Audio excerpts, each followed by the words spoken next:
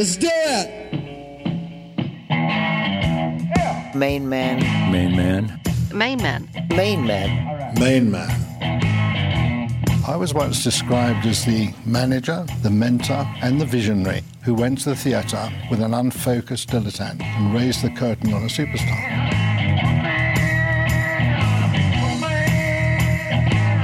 Hello and welcome to episode 21 in our series exploring the history of MainMan, the groundbreaking management rights company that completely transformed the business side of rock and roll in the 70s, becoming synonymous with the decadence, extravagance and indulgences that are now part of rock folklore. He asked us to do the album, so we went in and did the album, and we thought after that was it, we'd all go trooping off back to Hull. And of course we didn't. We got persuaded to stay down in London and then go on and do Ziggy.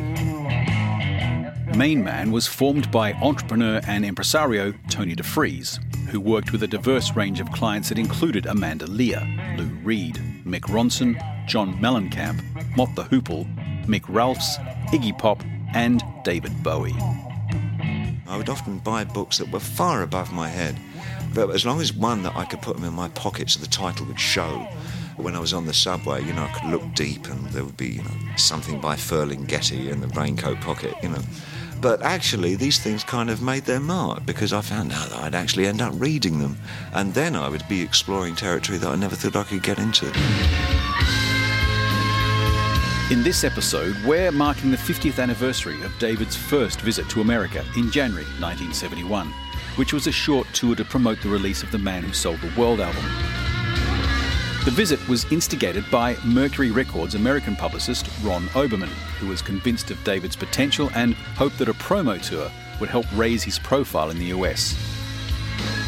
Ron was one of the only people at Mercury at the time that liked Bowie and heard potential in his music, a feeling that was shared by Ron's brother Michael, who was a music writer at the Washington Star newspaper. Michael and Ron had been fans of David's music since they first heard Space Oddity in 1969.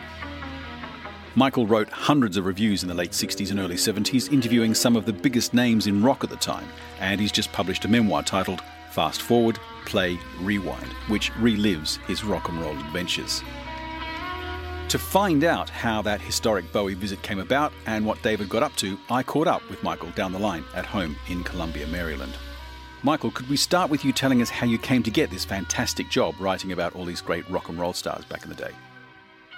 I'm going to go back to when I was 16 years old, and my brother was a young journalist at the Washington Star. He was still in journalism school at the University of Maryland, and I was in high school, and he got me a job as a copy boy. So on weekends and summer vacations, I would work at the Washington Star. It was an exciting job for a 16-year-old being in the newsroom of a major newspaper. And then in February of 1964, Ron took over a column called Top Tunes. The previous writer had focused mainly on straight-ahead pop, Doris Day, Peggy Lee, etc. Ron took it over just at the right time. February of 1964 is when the Beatles came to the United States, and Ron was there. Ron took me to the Beatles' first concert. He went backstage and interviewed them. It was utterly exciting. I had just watched them on the Ed Sullivan Show, which they did right before they took the train to Washington, D.C. for their first show. And I thought to myself, what a lucky guy my brother is. Not only is he interviewing the Beatles, he's meeting some of the most beautiful women in the world because of this job. I want that gig someday. Well, if we fast forward to 1967, and I was 19 years old in journalism school at the University of Maryland, Ron was still writing the column, but he got an offer to work for Mercury Records in Chicago. The first offer was as assistant director of publicity, and he accepted it. And I went to the entertainment editor. Her name was Fifi Gorska. I said, Fifi, I want to write the column, Top Tunes. She said, Michael, you're 19 years old, you're still in journalism school. We have reporters here who have master's degrees in journalism. They want to write the column. And I reminded her that my brother was 20 when he started writing it and was still in journalism school. So she said, okay, write 3 and we'll see how it goes. I wrote 3, and that 3 turned into 300. It was a 6-year run, a weekly column. I probably in that 6-year period did 500 interviews, 300 of which were good enough to publish. So when was the first time that you heard about this up-and-coming new artist, David Bowie? It was 1969, and my brother had moved from assistant director of publicity at Mercury to director of publicity at Mercury. And of course, it was the directors of publicity at record companies that were always in touch with me to interview their groups. And who was I the closest to? My brother. And Ron said, "You've got to hear David Bowie." And he sent me Space Oddity. And by the way, at that time, I was also subscribing to NME and Melody Maker and was very aware of the British scene. And I thought Space Oddity was great. So Ron arranged a phone call between David and I in 1969. It wasn't very lengthy. I was able to ask him a few questions and put together a column in 1969 on David. So that was my first real knowledge, and that's when I did my due diligence to find out that he was really David Jones and why he changed his name, etc. And little did I know in 1969 that 2 years later, David would be coming to Silver Spring, Maryland, where I lived. In that piece that you wrote about David, you also mentioned the legendary Stardust Cowboy, now famous because he was an inspiration for David both as a performer and also because his name provided David with an important Ziggy connection. How did you know about LSC at the time?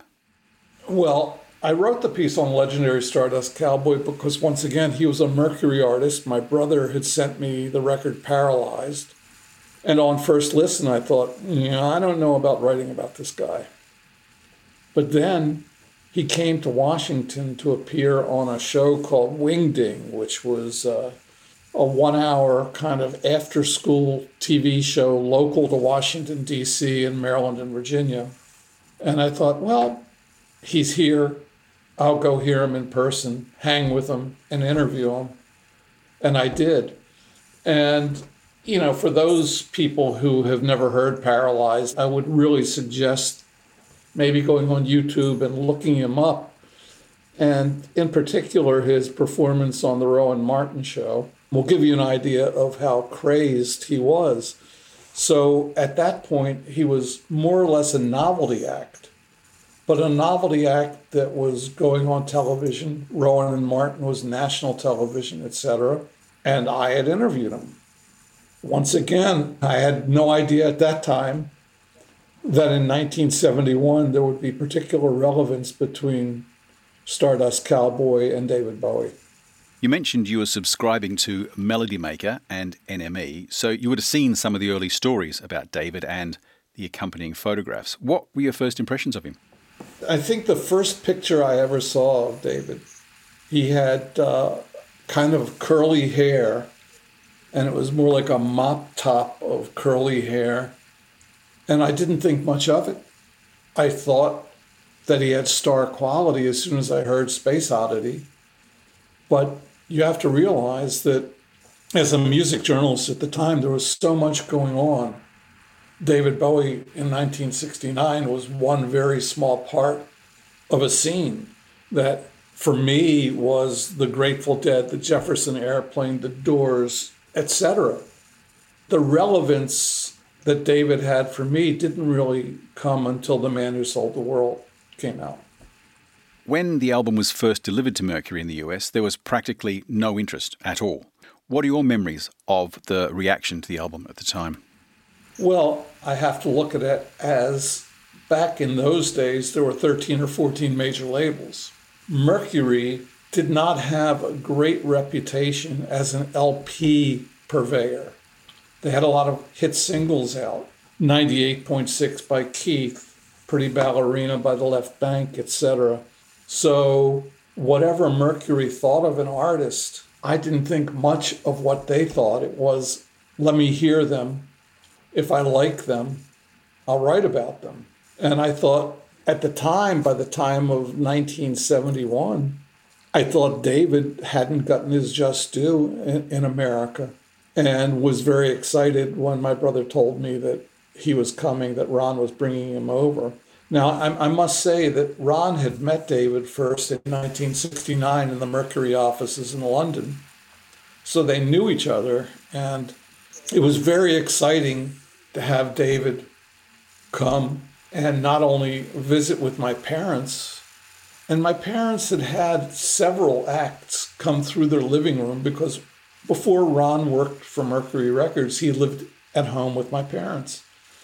So some of the interviews happened in my parents' house. I remember one British group that had walked through snow and they had dye on the bottom of their boots, and they walked across my parents' living room carpet and left black boot prints across the carpet. Now, had I been smart, I would have cut that section of carpet out and sold it. I believe it was the Dave Clark 5, but I wasn't smart in those days. So what was your impression when you did finally get to meet David? I was blown away at how much of a gentleman he was and how well-spoken he was. And our conversation, first in my parents' living room, was more about literature and David asking about what my father did for a living. My father gave him a business card. My father worked for a brewery. I think David thought that was pretty cool. And then the dinner didn't happen at my parents' house. We took David to a restaurant about 5 miles from my parents' house called Emerson's. And it was a steakhouse. And when we walked in, the hostess was totally taken aback. She seated us in a booth that had curtains and proceeded to close the curtains. And we got a chuckle out of that. So we had dinner and the conversation flowed. My parents really liked David. I believe David liked my parents. And after dinner, we dropped my parents off, and David and Ron came back to my house in Tacoma Park, Maryland, which was the first city in the United States that was a nuclear-free zone. It was a very hippie city. And David saw his first bong in my living room as a band I had been managing was passing it around. David did not partake, and I've seen in various books on David that he did smoke the bong, that the party was in Garrett Park, Maryland, rather than Tacoma Park, that we didn't eat dinner at Emerson's, we ate at Huffberg's Deli, etc. In my book, it's factual. Ron was very keen to get David to America so he could arrange for him to meet journalists like yourself and also music writers from the underground and alternative press at the time. How important were those magazines and papers in breaking new acts back in those days? It was extremely important because if you were, let me just take an age range, 15 to 25, you could pick up, just in Washington, D.C., the Washington Free Press, the Quicksilver Times, Unicorn Times, all these underground papers, which not only were writing about the arts, they were writing about the war in Vietnam. It was a counterculture movement, and music fed that counterculture movement. So if you look at the underground press, you had the free newspapers like the Washington Free Press, Unicorn Times, etc. Then the next tier up, you had the Rolling Stones and the Creams. And I've got to say that from 1964 to 1967, when Ron wrote the column, he was the only journalist in the United States that was doing a weekly interview with a major act. The same thing happened when I took over the column in February of 67. Rolling Stone didn't exist. It existed a few months later, and it came out every 2 weeks. And it became really the Bible of, I won't say the counterculture, but of music in the United States, because they would write about underground groups, they would write about Neil Diamond, they would write about a lot of artists, and their interviews were long-form interviews.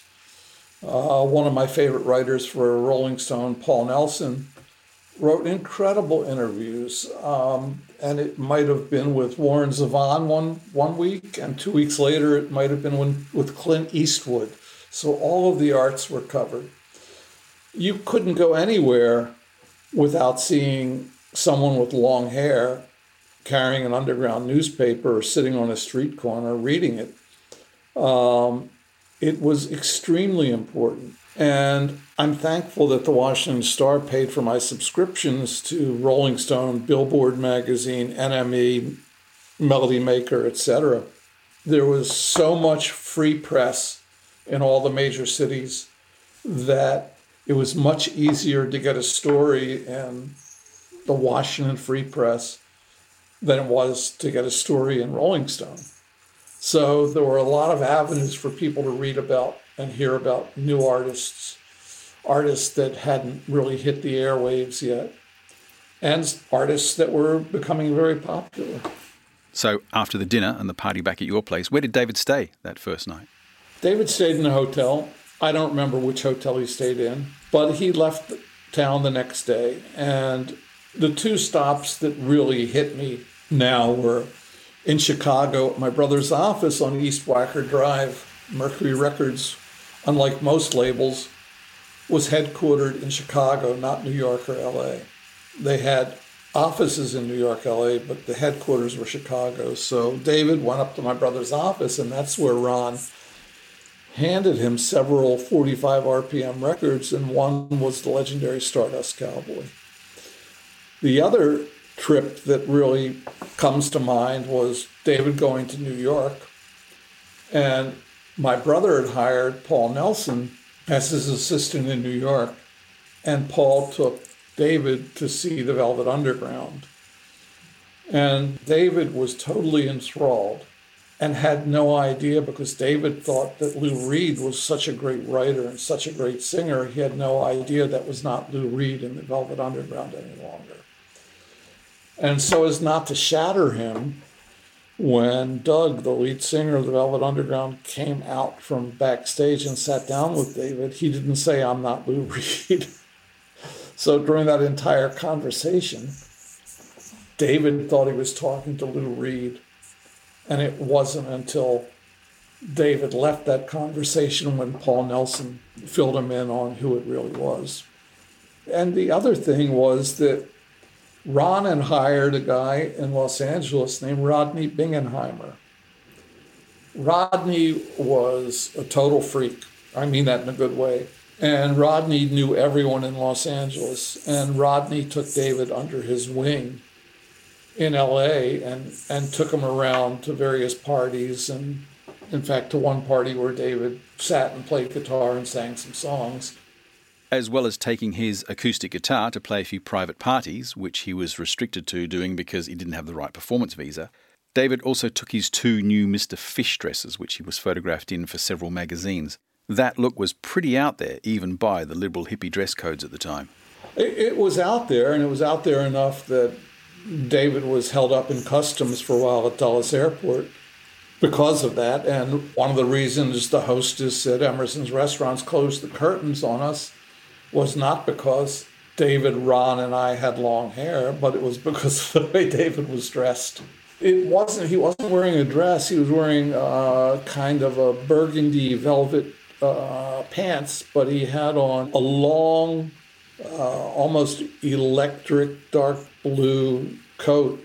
It looked dress-like. It was almost floor length. It was calf length. And Ron and I were both in blue jeans. So the trip really made a huge impact on David, and he returned to the UK re-energised and excited about writing music with a whole new direction. It did. It also, I think, his realization that his support at Mercury was basically my brother. And going back to Great Britain, RCA had already made overtures. And, of course, he left Mercury Records. My brother, the Bowie trip to America was January of 1971, the end of January. And in April of 1971, I have a copy of the letter. My brother sent a letter to David telling him what a pleasure it was having him in the United States, and that my brother was leaving Mercury Records to manage a group called Wilderness Road, who Ron had taken David to see at a club in Chicago called The Quiet Night. And he wanted to let David know that Ron's replacement would be a guy named Mike Gormley, and David should be in touch with him, and David's management should be in touch with him. Mike Gormley, by the way, went on to leave Mercury and ended up managing a group called the Bangles.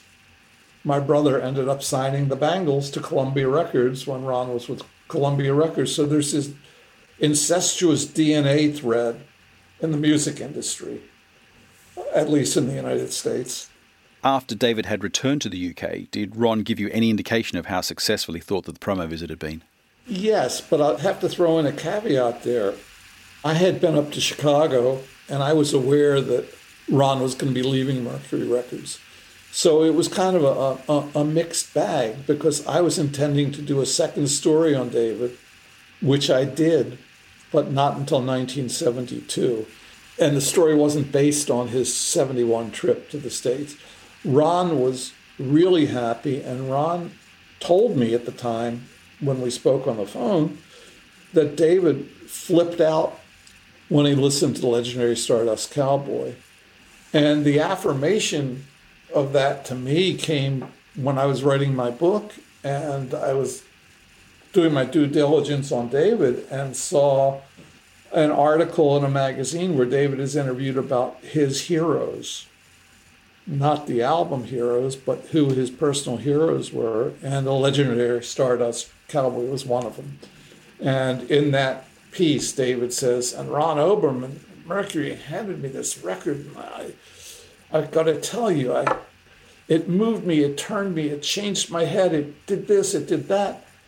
And I knew that, some people question, did he take Stardust from legendary Stardust Cowboy? I've never questioned that. Never questioned that. And the fact is, it wasn't until years later that David met the Ledge, as I'll call him. And I think I might have written you that there is a documentary that's being completed on the legendary Stardust Cowboy by Jeff Feuerzig, who's done some great music documentaries. And it's going to be fully animated. So they're working on the animation now. And they shot 2 days of it here in Columbia, Maryland at my house. So I will be a character in the film talking about David's visit. I would much rather it had been my brother talking about it, but my brother was not in the shape at that point to talk about anything. So a lot of what I'm saying is through my brother's eyes. And several books that have come out, I've had to correct several books, made some corrections with Roger Griffin's book on David and with a couple of other books. But if I were to correct the movie Stardust, I would just have to set fire to it. Fortunately, I hate to see any artistic project fail, but this movie in its first week in the United States on screen and video on demand did under $5,000.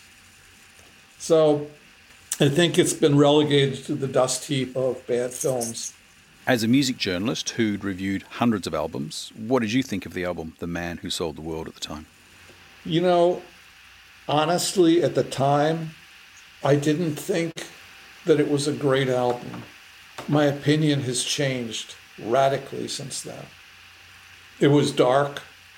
It was a time in my life where I wanted more light in my life. I had been the victim of a very violent attack where 4 United States Marines put a monkey wrench through my skull, went through 2 neurosurgeries, have a steel plate in my head.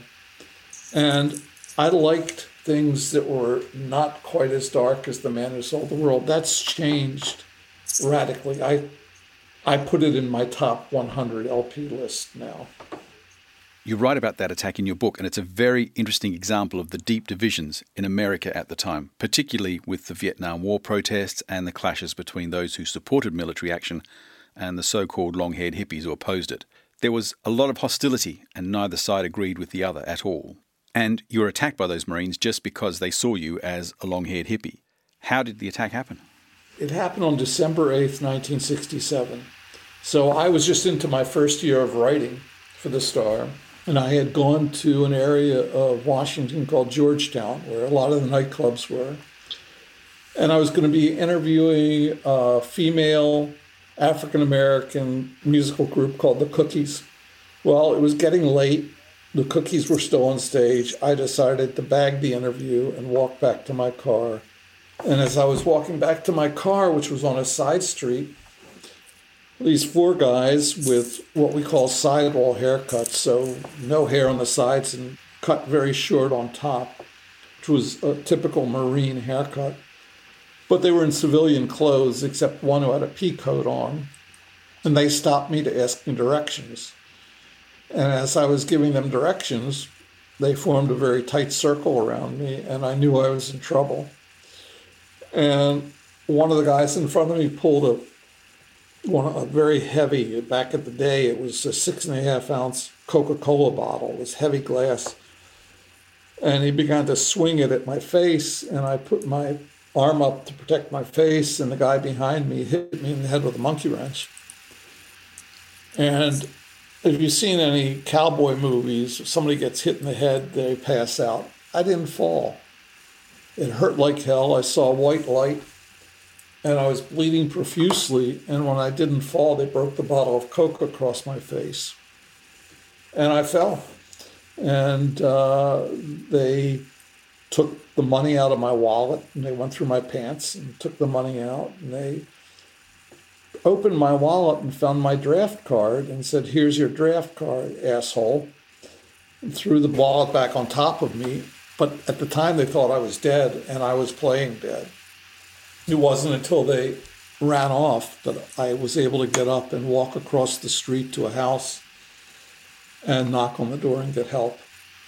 What a lot of people don't realize is at the time, if you were a juvenile delinquent, if you went to court for a juvenile crime, but you were old enough to go into the service, a judge would often say, jail or the Marine Corps.